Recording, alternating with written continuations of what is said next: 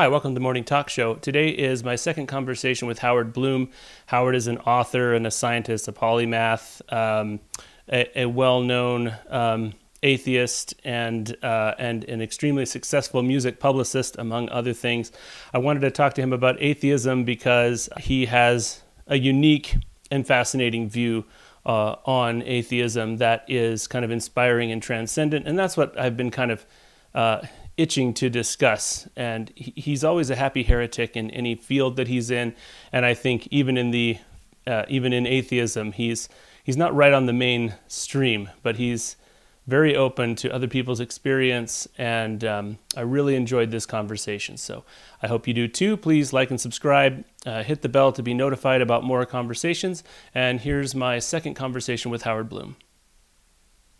Sorry. All kinds of boundaries. And hit continue here. Okay, there we go. And it's very important to me to have friends with whom I radically disagree. Right. So, and what I haven't been able to articulate is that when you have friends in as many patches of ideological territory as you can possibly find, including friends whose philosophy would tend to kill you, I mean, literally to be genocidal towards you, you don't have the full range of human experience unless you have those friendships with people with whom you radically disagree on things. Yeah, no, and that's actually right on the cusp of my inspiration for asking you to be on the show again, is because I really I on paper I have that as a value that I would really like to be friends with people of many different ideological viewpoints, and it's not just on paper; it is actually the case. But I find myself also kind of becoming, you get kind of siloed, I guess, in your thinking sometimes, and I'm the type of conversationalist that brings things around to my to my way of thinking and that kind of thing. And so I wanted to, for a while, to well, okay, I'll back up a tiny bit more. The thing that's been growing in me is actually kind of a resurgence of my Christian faith, I guess you could say. But amazing. In a really a totally different way than it's ever been, and in a way that I can read. I can read Einstein, Michael Jackson, and Me, your book, and feel God speaking to me through that or whatever. Like I've been having a resurgence of kind of a universal, some kind of faith. I don't know what it is, but it makes me a little bit nervous, and I wanted to I've wanted to reconnect with kind of atheists, passionate transcendental atheists, if that's a thing. That's a great term. Transcendental atheists, yeah. And just kind of connect, because I thought I was on that road at one point to atheism. I just assumed that I was. And sorry, this is to make this about me when obviously. Oh, it's interesting. Yeah, so I was on I was on the path, and probably actually at one point a similar path that led your friend to the alt-right. There was the Jordan Peterson talks about the Bible and all of that, and that was very interesting, and it kind of put me on a path. But then I never, I've just you become disillusioned with that path as well. And obviously, well, not obviously, I wasn't drawn to the alt-right, but I thought, well, I'm getting into the psychological significance of the biblical stories. And so I'm probably just becoming an atheist. And I guess strangely that hasn't happened. And I've had an increase in, experiences of upwellings of poetry and in me and faith and some kind of attraction to the concept of God. So I wanted to talk to someone who could speak to, my idea was the glory of atheism, Right. Well, it's a weird way to start it. I don't want to have a debate. I would never debate you on the issue, but I was just curious And I'm about not your. a good debater anyway. Yeah, no, nor am I. So I want to read you something. Okay. So I can't see you for the moment because I'm looking at this file. Oh, I look the same. Okay, so this is my favorite of the zillions of epigrams that I've written. This is my favorite, and it says, "Since there is no God, it is our job to do his work. God is not a being, he is an aspiration, a gift, a vision, a goal to seek. Ours is the responsibility of making a cruel universe turn just, of turning pains to understandings and new insights into joy, of creating ways to soar the skies for generations yet to come, of fashioning wings with which our children's children shall overcome, of making worlds of fantasy materialize as reality, of mining and transforming our greatest gifts, our passions, our imaginings, our pains, our insecurities, and our lusts. This is the mark of deity, and deity is a power that resides in us." That's the whole thing. Now let me get you back where I can see you. Yeah, okay. I love that. So, and you know that Einstein, Michael Jackson, and Me is a book about a search for the gods within. Yeah. And that's, strangely enough, I found those gods in a territory I never imagined having anything to do with, because I didn't have anything to do with it for the first 25 years of my life: popular culture. Because popular culture was the culture of the kids who used to chase me around the block and beat me up and humiliate me in every way they possibly could. So there was no way I had any interest in that culture. But I found the gods inside, in the world of rock and roll, of all things. And there's my approach to the world is it's summed up in a term called omnology, the aspiration to omniscience. You know, if we can admire a God who knows everything, then it's our obligation to know everything. And especially in science, where the aspiration to omniscience, the aspiration to knowing and understanding everything is paramount. So Right. I've taken, over the course of all this time, since I was 12 years old, all the sciences, put them together with all of the arts and everything else that I can comprehend with my meager little brain. And I've been laying them out on a timeline so you can see the relationship between all of them. And then I've been looking at the big picture. And that's my job, is to look at the big picture, while my friends in science are digging themselves little gopher holes so deep that they can't see anything but the soil around them, if they can see even that. And my job has been to be like an eagle that soars over the landscape, using all those little gopher holes as pixels, in a big picture.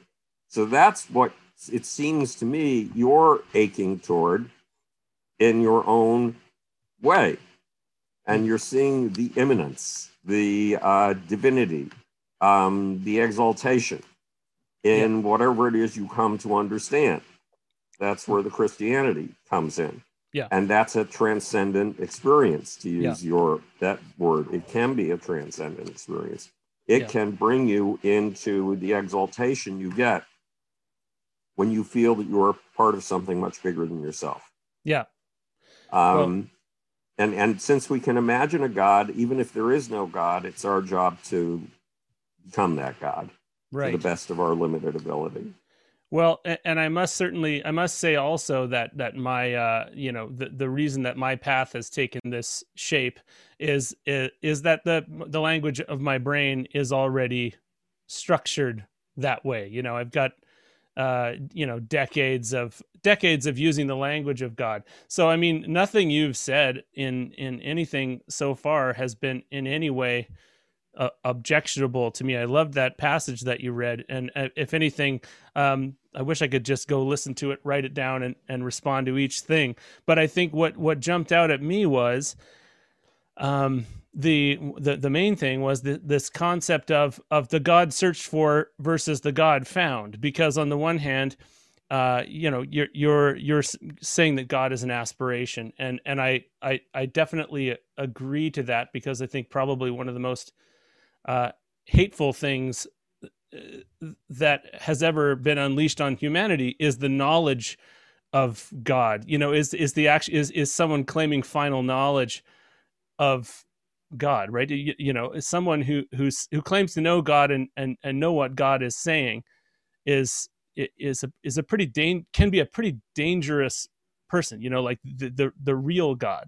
You know, they're not aspiring to God anymore. They've found God. Does that make sense? Oh yeah, absolutely. Those people can be extremely dangerous. And yeah, and yet, and I don't say this in a debating kind of way. You also speak of finding the gods within. You actually finding them, you know, and so I think that's a really interesting. I mean, if I say tension, I don't mean it's inconsistent. I think tension is what kind of is a very important element of the human condition.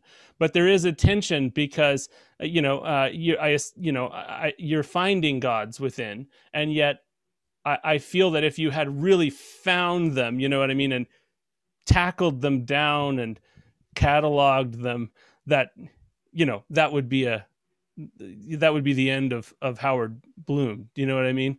Well, the gods within are a process. They're not a noun, they're a verb. They're not something that just stands in place like the Kaaba in Mecca, this great big meteoric square stone. They're part of a process. So I have come closest to the kinds of feelings of divinity when I've been on stage performing and when I've had out-of-body experiences. And performing for an audience is like surfing. There's this giant thing that could kill you easily, a wave.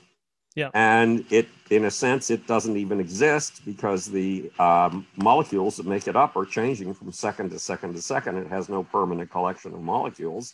The molecules of water are not doing anything more in the ocean than just circling up and circling down, and they basically stay in place. Yeah. And this thing, despite its capacity to shatter your bones, you can climb on its back, and if you do it right, you can surf it. But then when the wave hits the shore, it's all over for that wave, and you have to paddle out and get another one. And the feeling of divinity isn't a noun. It's not something that sits there in place like a rock. It's like the wave in the ocean. And you're experiencing that sense of divinity is like you're surfing, climbing on the back of that wave. Right. And balancing yourself to partake of its energy. So divinity is a feeling inside of it. It's an emotion. Whether there's anything divine, in other words, whether there are any gods in the universe at all, those gods come alive inside of us because that's where they really are. In the midst of, in my case, an interaction with other human beings. In the case of people who are into meditation, it comes alive when they basically submerge themselves into a broader movement that's global. And give themselves the illusion that they've let go of all sense of self, right, and feel that they are one with an infinite sea of all that is in the universe. Right. One way or the other, it's a process. The divine.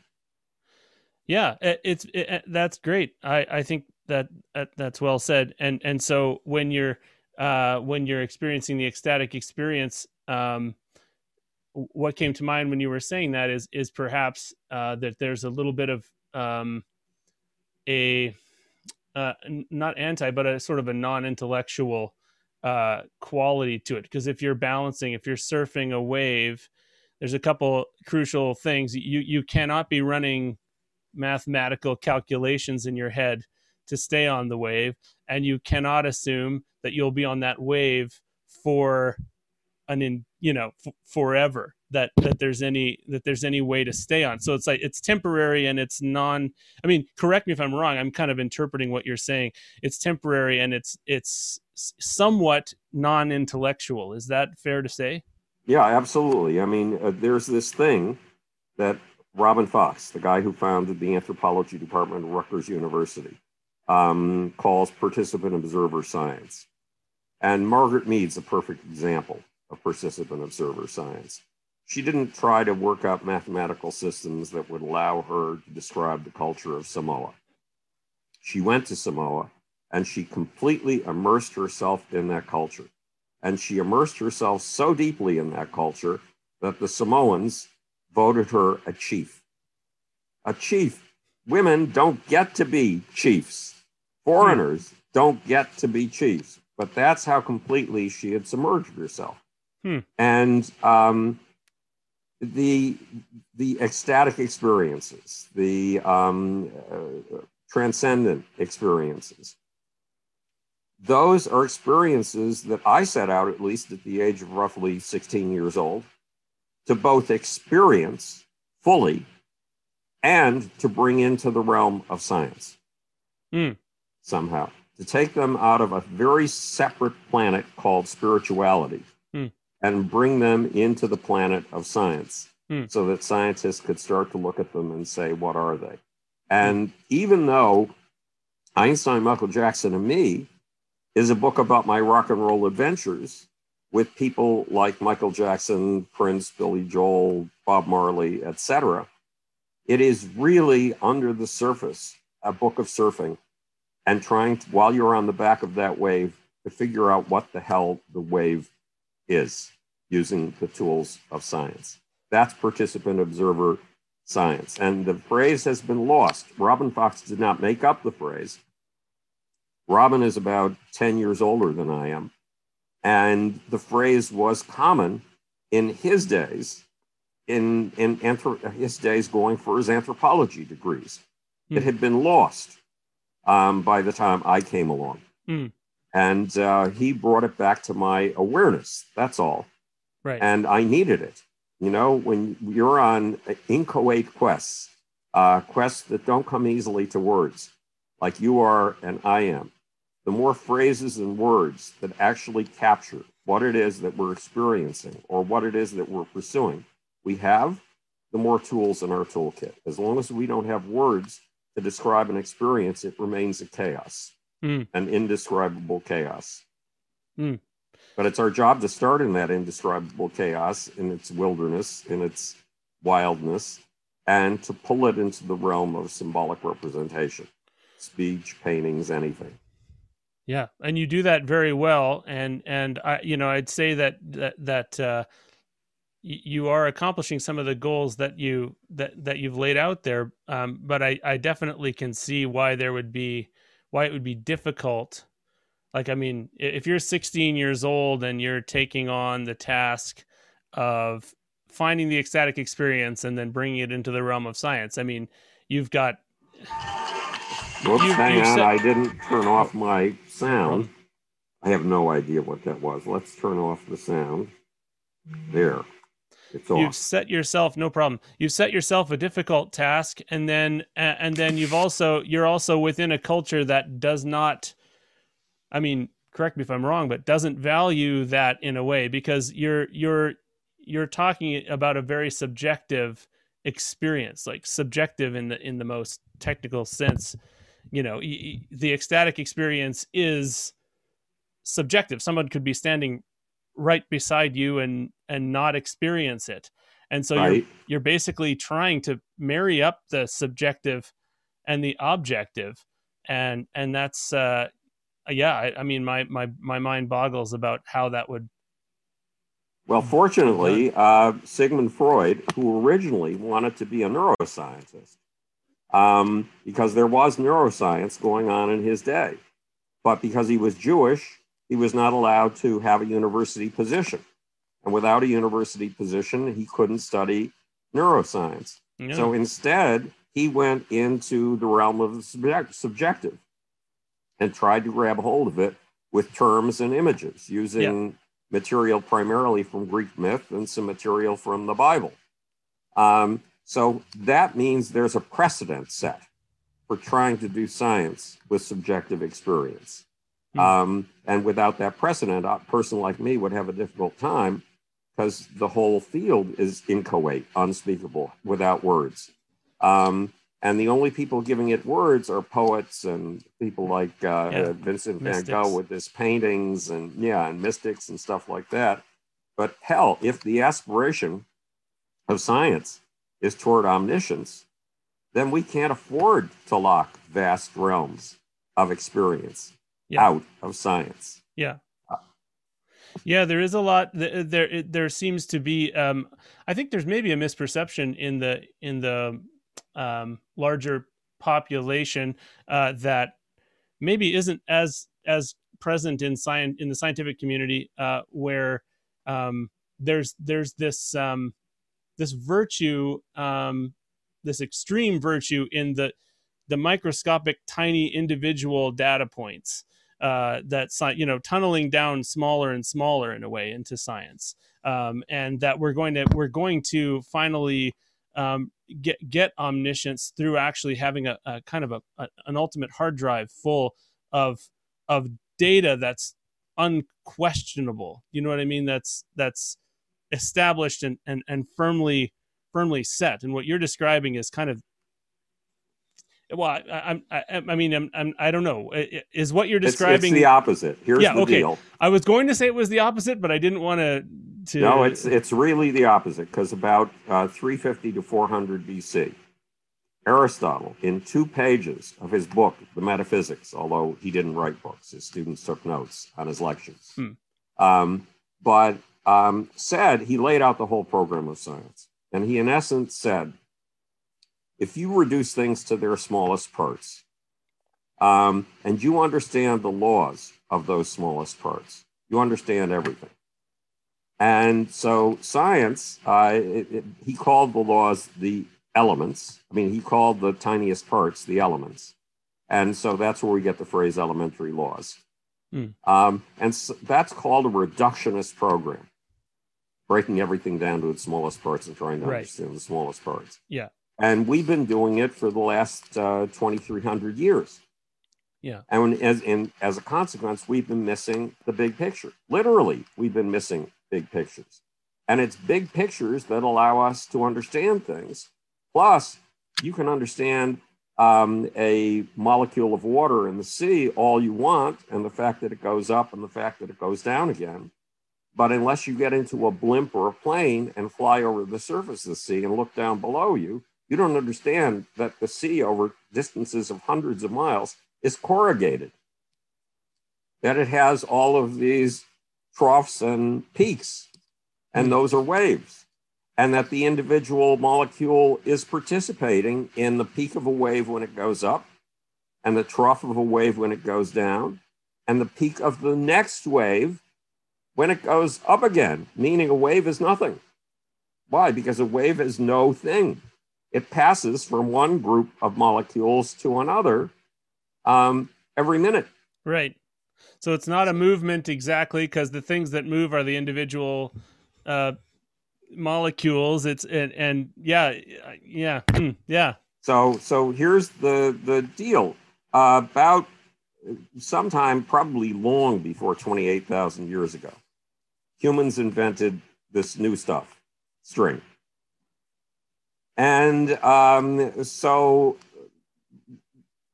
imagine I'm sending you down the street to the store that sells yarn, and you buy a spool of yarn.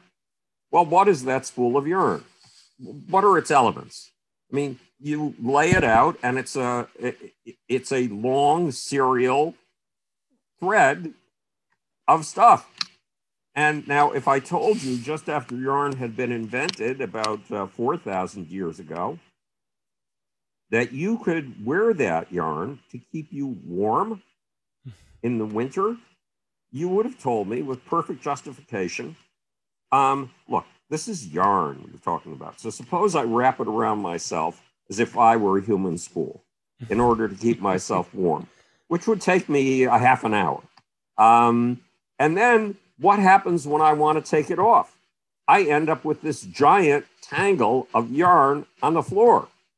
So I understand the elements of this. I understand a serial line, string. You know, if I wanted to, I could put it out and across the street and attach it to my neighbor's house, and I'd have the equivalent of a clothesline. That's what yarn is. That's its element. And yet, at some point, somebody came along with 2 big pictures. The first big picture was a knitting stitch that allowed you to produce fabric from nothing but this yarn, and you didn't have to go to a loom, and you didn't have to have fibers going this way and fibers going that way and all the stuff that looms have. The stitch alone did the trick. And then somebody came up with an even better big picture, the sweater. So is looking at the elements of yarn ever going to teach you what a sweater is? Not in a million years. Right. You have to understand both the elements and the big picture. And a guy named Jan Smuts, who eventually I think became prime minister of South Africa, called this kind of approach holistic science.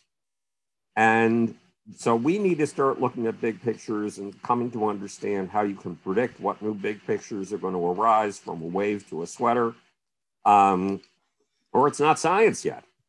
When physicists at CERN, you know, the giant collider in Europe, say that they're on the cusp of a grand unified theory, they're talking about something so minor, tiny, and trivial that the idea that they're calling it a grand unified theory of everything is outrageous, because it will never explain the yarn, the sweater. It won't explain an embryo. It won't explain any of the things that are normal in everyday life. It will just explain the movement of these particles so small that it takes a collider like the one at CERN to even see them at all. And it'll be a valuable contribution, no question about it. Yeah.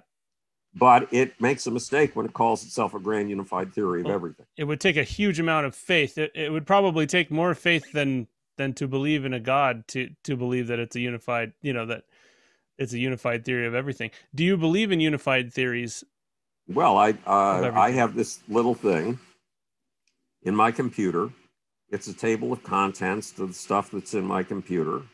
It's about 500 pages long, a table of contents, and it's 500 pages long. It has roughly 10,000 entries at this point. And up on the top, and I have no idea when I wrote this down, it was probably around 2000, it has a title, The Grand Unified Theory of Everything in the Universe, Including the Human Soul. And then a TV producer said, no. Your theory is not a grand unified theory of everything in the universe, including the human soul. Your theory is a grand unified theory of everything in the universe, including sex, violence, and the human soul.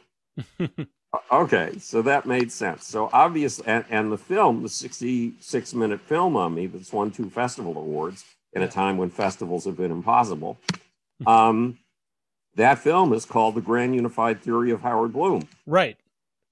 Yeah. But I believe that the quest for a grand unified theory that unifies gravity with electromagnetism, with the strong force, the weak force, and the nuclear force, yes, I believe that's a valuable contribution.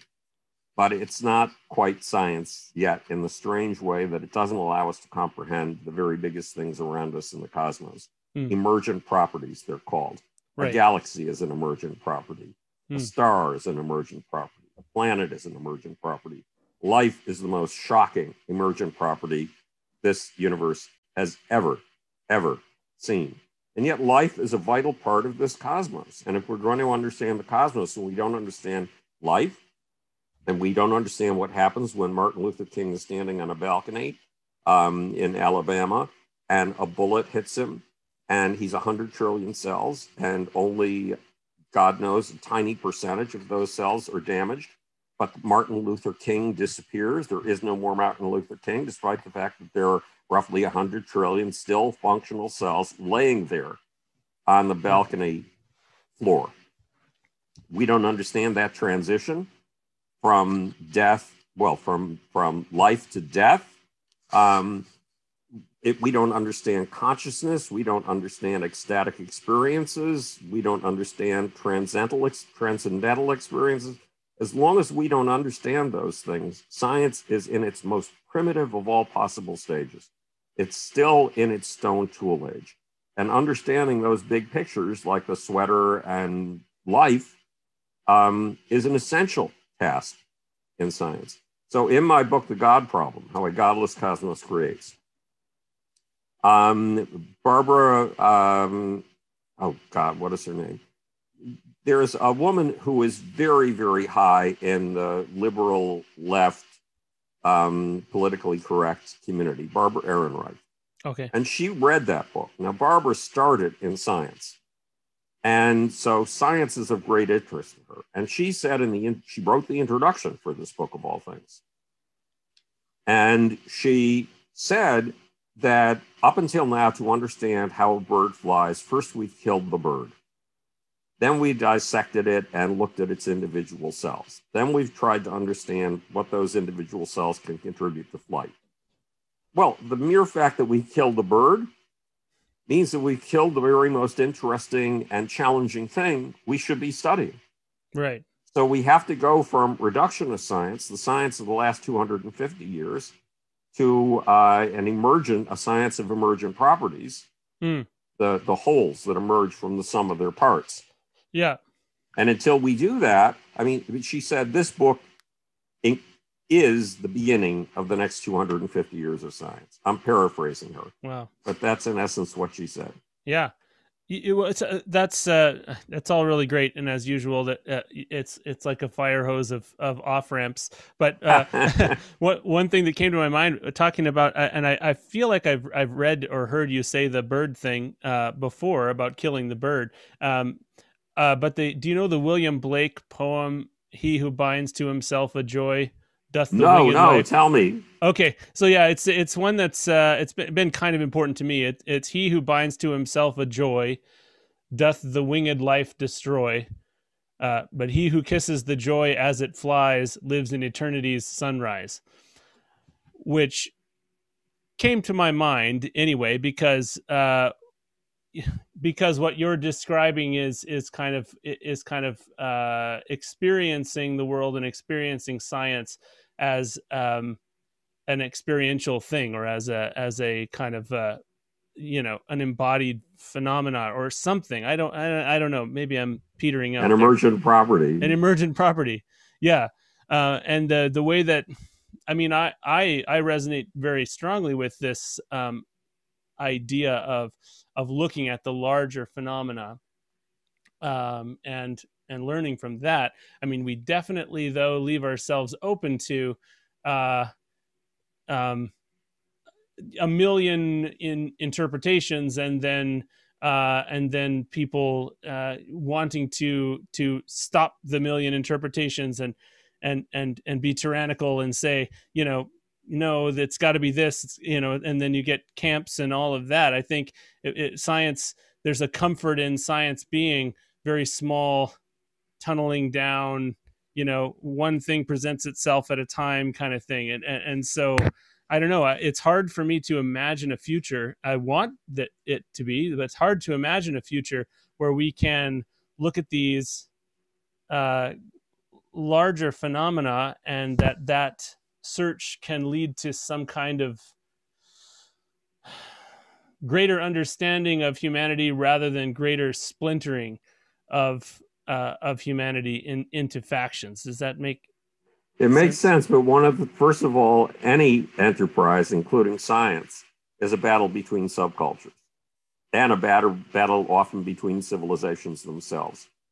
And the dominant theme in science of any given moment is created by the victory of one subculture over its rivals, and the attempt to make those rivals look like non-science, be contemptible. So right. That if you believe in one of the outliers, in one of the outlying subculture's ideas, you can be thrown off your tenure track. You can be not denied the ability to publish in the major journals. Your career can be destroyed by a dominant subculture putting across its point of view. Right. So in the 1950s, in psychology, there was a dominant subculture. It was gathered together, or was gathered around B.F. Skinner at Harvard. B.F. Skinner at Harvard said basically, well, all you can observe in trying to do psychology is human behavior. You can't see what's inside the mind. You can only get evidence of what's inside the mind from human behavior. And so, since all you can see is behavior, there is no such thing as a human psyche.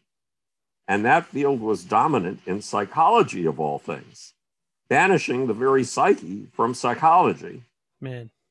for 30 or 40 years. Yeah. Because the subculture that organized itself and was organized by B.F. Skinner managed to stomp on every other point of view as unscientific. Yeah.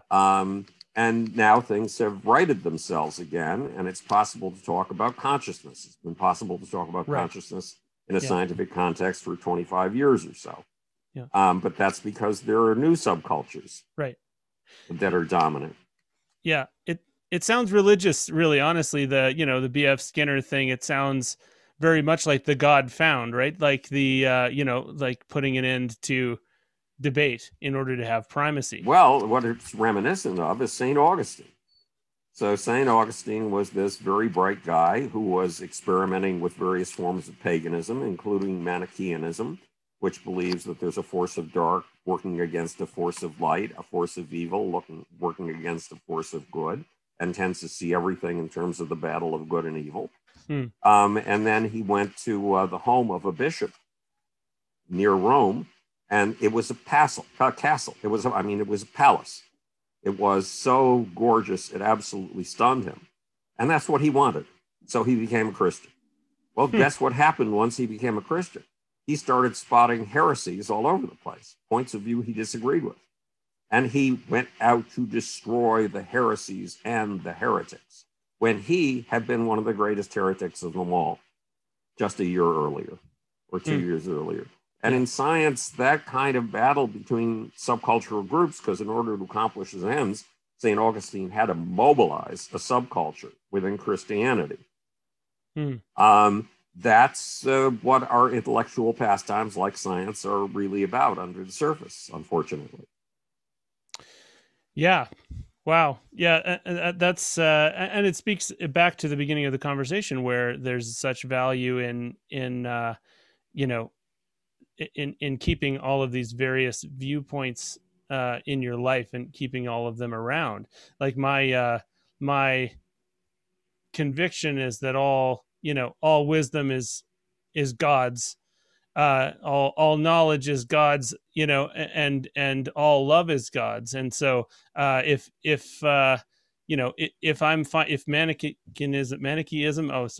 Manichaeanism, if there's anything there that for me, then it's God's. You know what I mean? Like there's no heresy. There's just bad faith. Right. And well, there's a line between truth and evil, and the line comes when humans set out to kill other human beings, and that's unacceptable. And fortunately, since 1650, the rate of peace has gone up by a factor of 10. That is, if you've been born either in 1650 or in one of those wonderful indigenous tribes that lives at peace with its fellow men and in harmony with nature, your odds of dying a violent death at the hands of another human being would have been 10 times what they are today. So we are moving toward peace.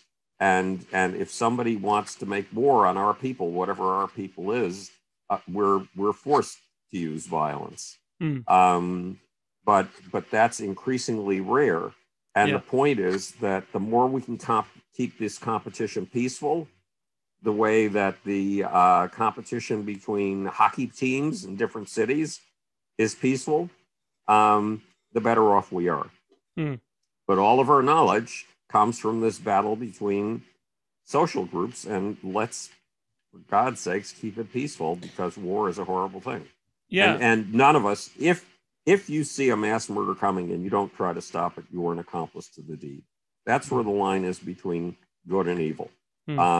Killing or destroying the lives of your fellow human beings. Right.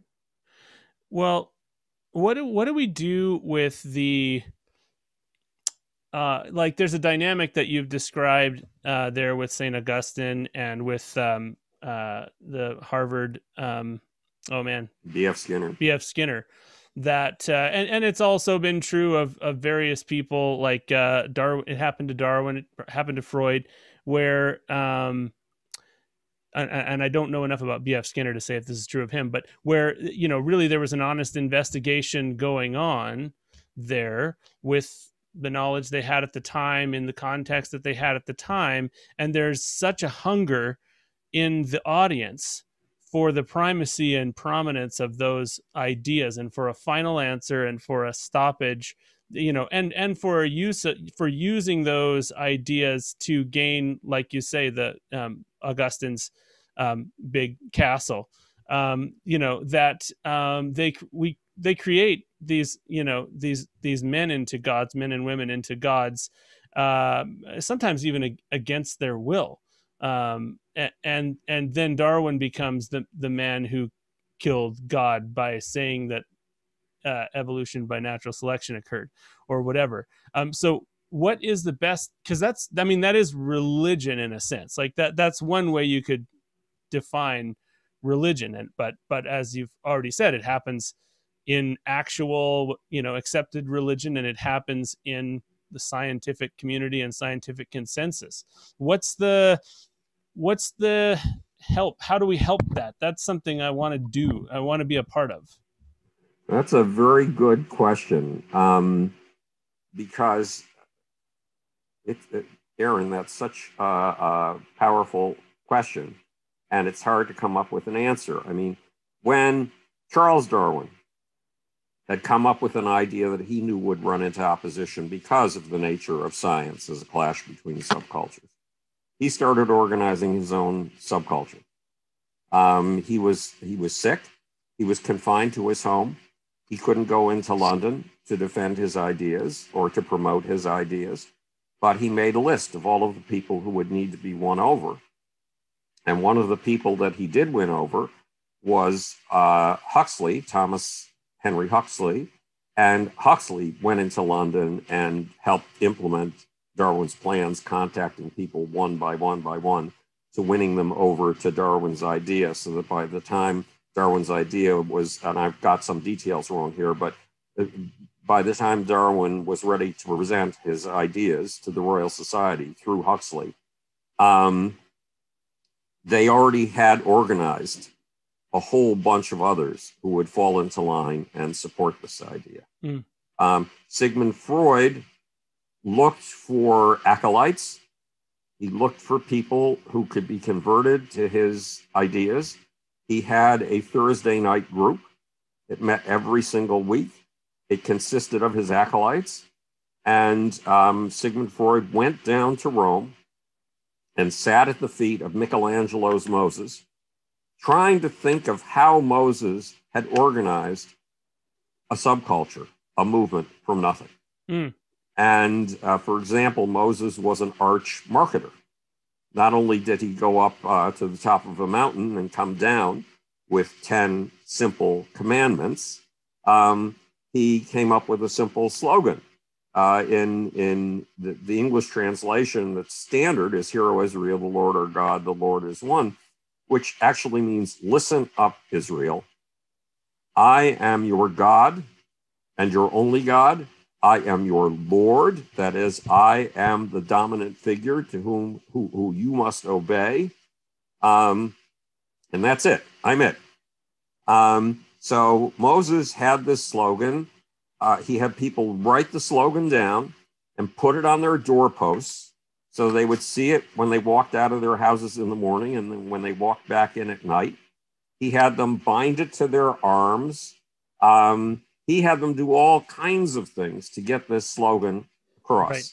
And then he isolated his potential people in the desert for 40 years so that he wouldn't take them into their promised land until he had a generation who had grown up with nothing but his new point of view. Oh, wow. So Freud looked at this, and the reason that he sat at the foot of Michelangelo's Moses in Rome for so long, I think it was 3 days, was to try to think out how Moses had pulled off organizing a subcultural movement so that he could organize a subcultural movement that would last beyond his time. And his Thursday night group was a key to it. And then he picked a one of his acolytes, one of the people who believed in him deeply, who he thought could get it because he was Jewish. He felt his ideas were up against limits from anti-Semitism. So he picked a blonde, blue-eyed God to take this idea to the Gentiles, and that was Carl Jung. And little did Freud know it, even though he had written about how we first were raised by our fathers, then we devour our fathers.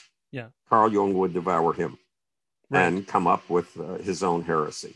But so very often, the intellectual movements that dictate the tools of our scientific vocabulary and our vocabulary in general were movements that were deliberately created and that went viral, that had luck, that fell into the pool of human experience so that a whole bunch of humans would say, oh my God, that's how I felt all along. And this guy finally put that into words.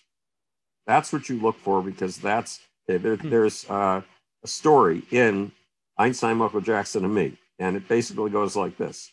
So you go out to the kitchen. I'm sitting in your living room. You take as much salt as you possibly can, a huge amount, and you dissolve it in a glass of water and you stir it. What does it look like now? Nothing but water, right? Yeah. You take it out to me and you say, what's in this glass? And I say, water. It's obviously water. And then you tell me, okay, pick up a crystal of salt and drop it into the water. And I do. And all of a sudden, all the salt molecules, the 3 inches of salt molecules that you poured into that glass of water, discover they have a common identity. Right. And they all go rushing toward that little tiny crystal of salt. And by the time they're finished, all the salt in that glass is a great, big, raggedy, jaggedy, geometric crystal of salt. Right. So you have to have 2 things. One is you have to aggressively develop the core of a subculture. That's your grain of salt around your ideas. And you have to have the luck that you fall into a supersaturated solution where everybody is ready to go, oh my God, that's how I felt all along. Thank God this guy expressed it. Yeah.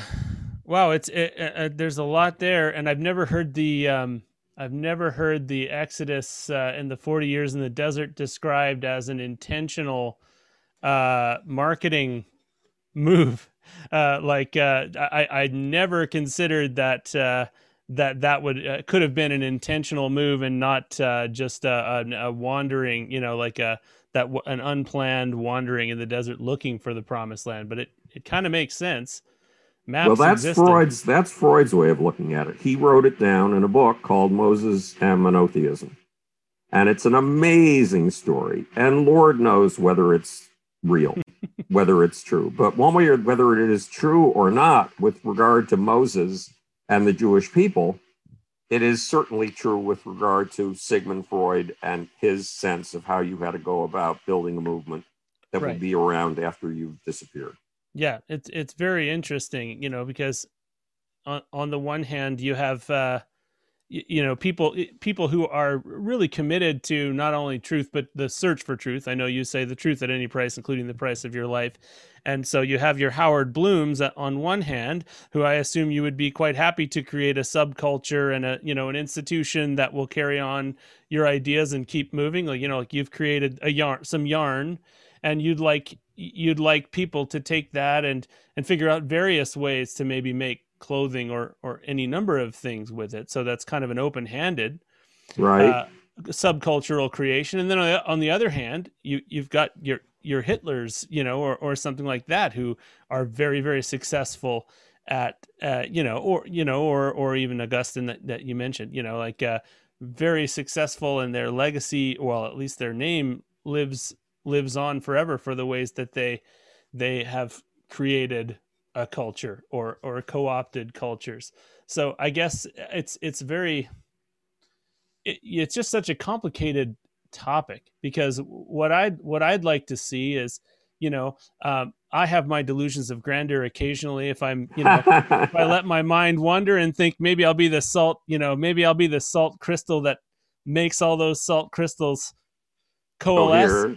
Right. and then there's this desire though to have all of those go out from there, and all of those salt crystals intentionally break off again and go Right.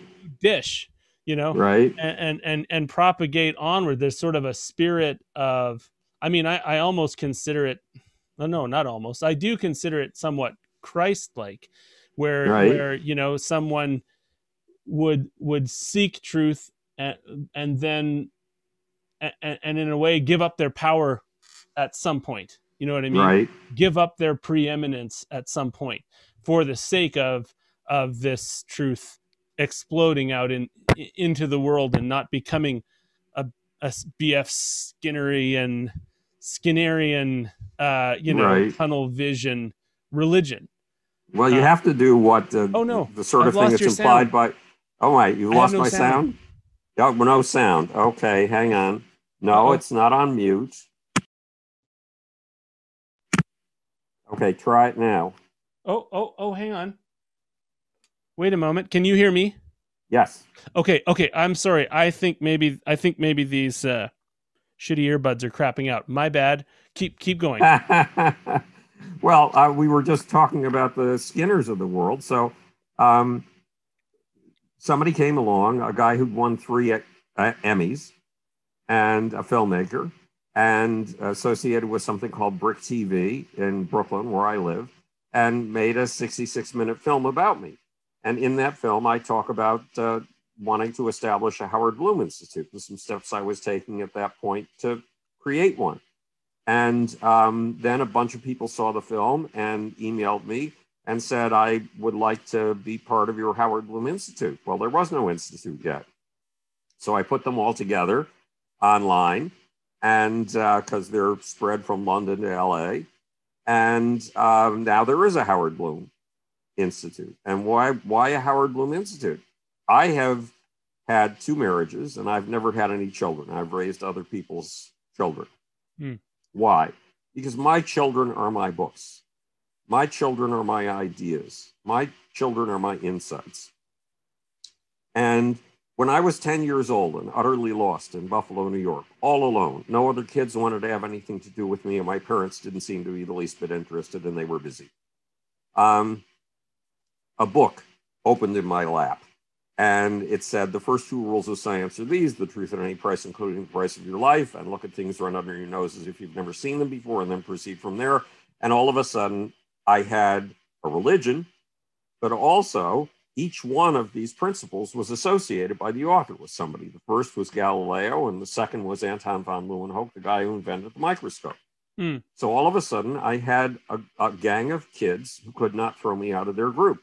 Galileo and Anton von Leeuwenhoek. And they couldn't throw me out of the group for a very simple reason. They were dead.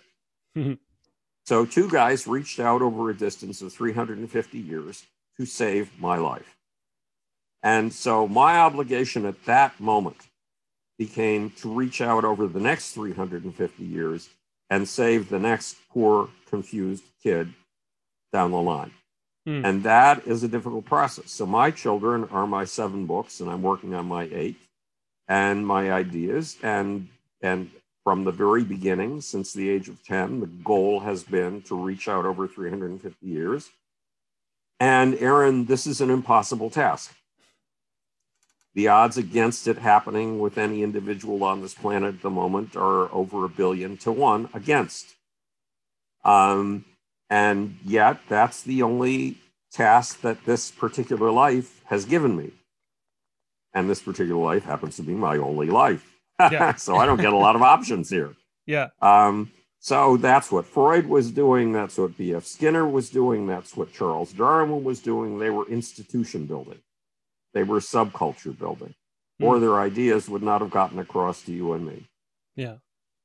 The one guy who wasn't subculture building, because he was such an impossible asshole, was Vincent van Gogh.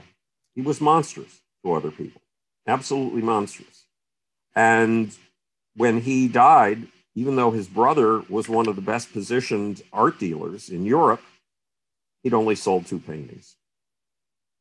And then his brother died 6 months later, 6 months after he did.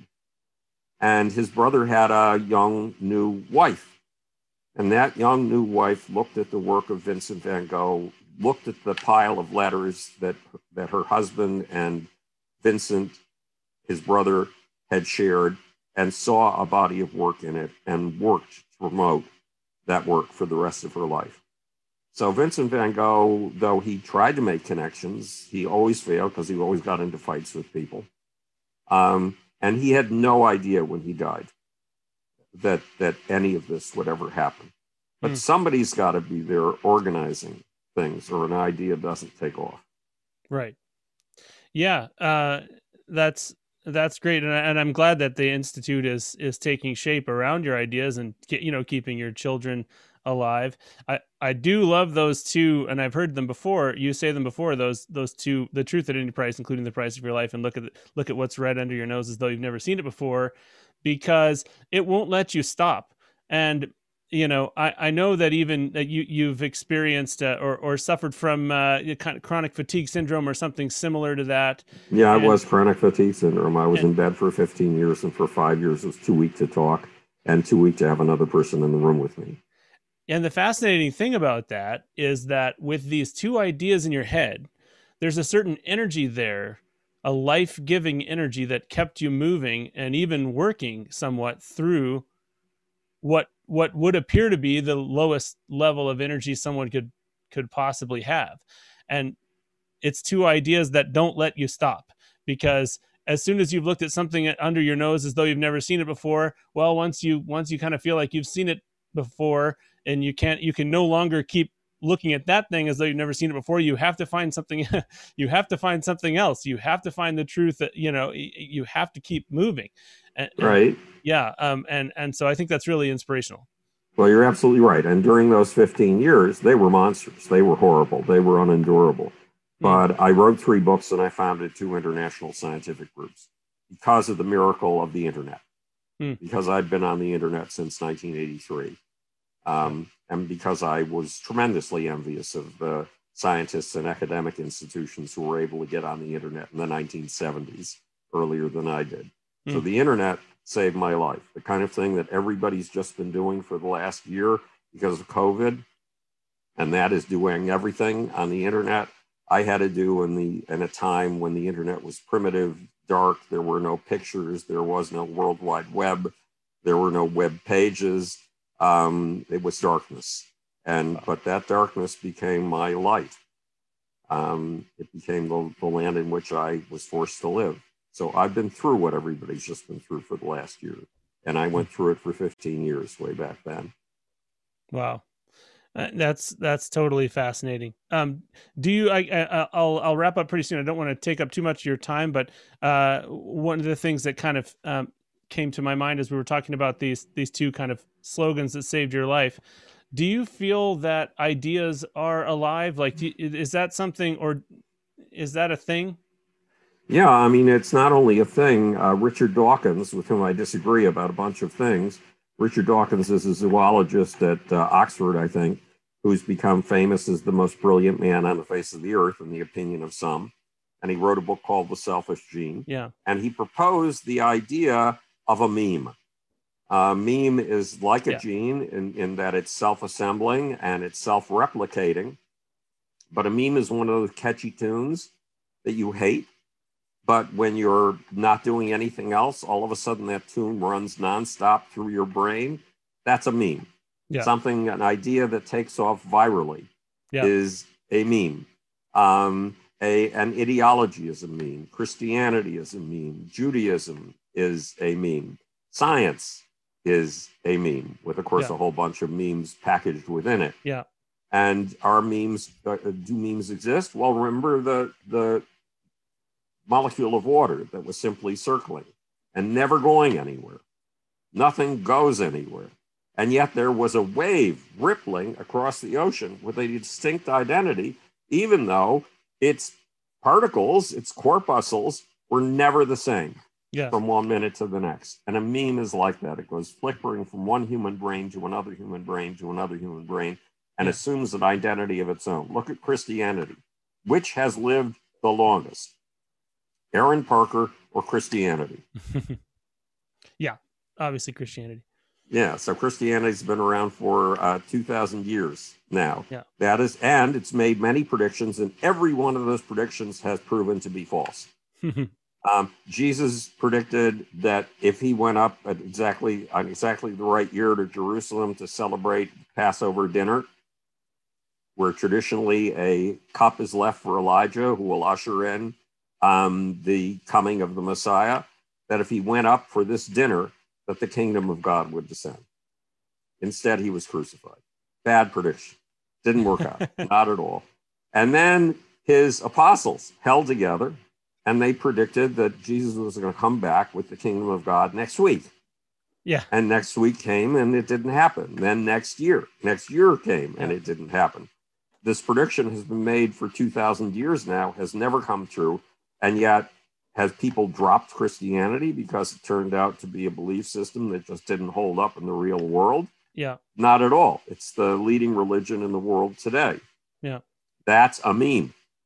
Right. That's a wave going across the sea, changing its constituents constantly and yet remaining intact. Yeah. Well, and something about, I mean, I hear you. It's something about the meme, and especially memes that involve narrative like that, where I always feel like there's something encoded, that there's something encoded that, that we're still seeking, even though we don't know we're seeking it in a meme or something like that. Because to me, I laugh as well at the prophets and the dispensational premillennialists, and those who would be wanting the state of Israel to come into fruition because it'll fulfill a prophecy, and maybe after that happens, we'll hear trumpets in the sky and that kind of thing.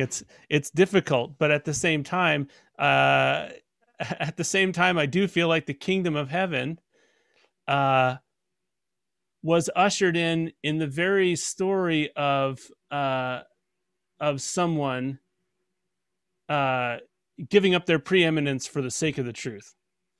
Right. And that there's something that happens there. I mean, this is just me. This is, obviously, I'm not arguing with you, but when Jesus modeled the fact, that someone could be involved in the creation of this subculture that became a meme, but then also gave away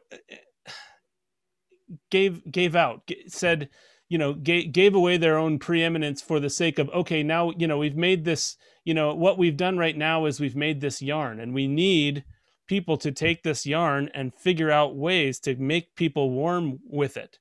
And the only way for that to happen is for me to get out of the way and stop squabbling over exactly what I said and trying to eat exactly what I ate and trying to get into an automata version of me. I'm going to get out of the way of this truth as it now moves into the future. And we have a hard time with that. We have a hard time not creating it into a religion or something where we're now tunneling down and down and down and getting more and more specific so that we all look the same. Does that make sense? Am I on a tear? Well, you got me thinking about something. Blood is a powerful bonding mechanism. By blood, I mean the shedding of blood and rhetoric that revolves around the shedding of blood. If you look carefully at Adolf Hitler's most resonant phrases, they're all about the shedding of blood. And the idea that Paul came up with, Paul who never met Jesus, Paul who was persecuting Christians, hated them, Paul came up with a whole new idea for Christianity, which is that Jesus died on the cross for our sins. Jesus' blood, what do you see when you see Jesus, pictures of Jesus carrying a cross and wearing a crown of thorns? Blood trickling down his forehead. What do you see when you see Jesus on the cross with nails in both wrists and nails through his ankles? Blood. And blood is a profound bonding mechanism. And death is a profound bonding mechanism. It's very strong in Islam, for example, where the idea of the shaheed, the martyr, who sheds his blood is extremely important. Yeah. One of the bonding mechanisms that holds Islam together. So Right. blood holds together the two major religions of the world: trickling, shedding blood. Islam and Christianity. And the idea is that Jesus didn't just give up his preeminence, he suffered.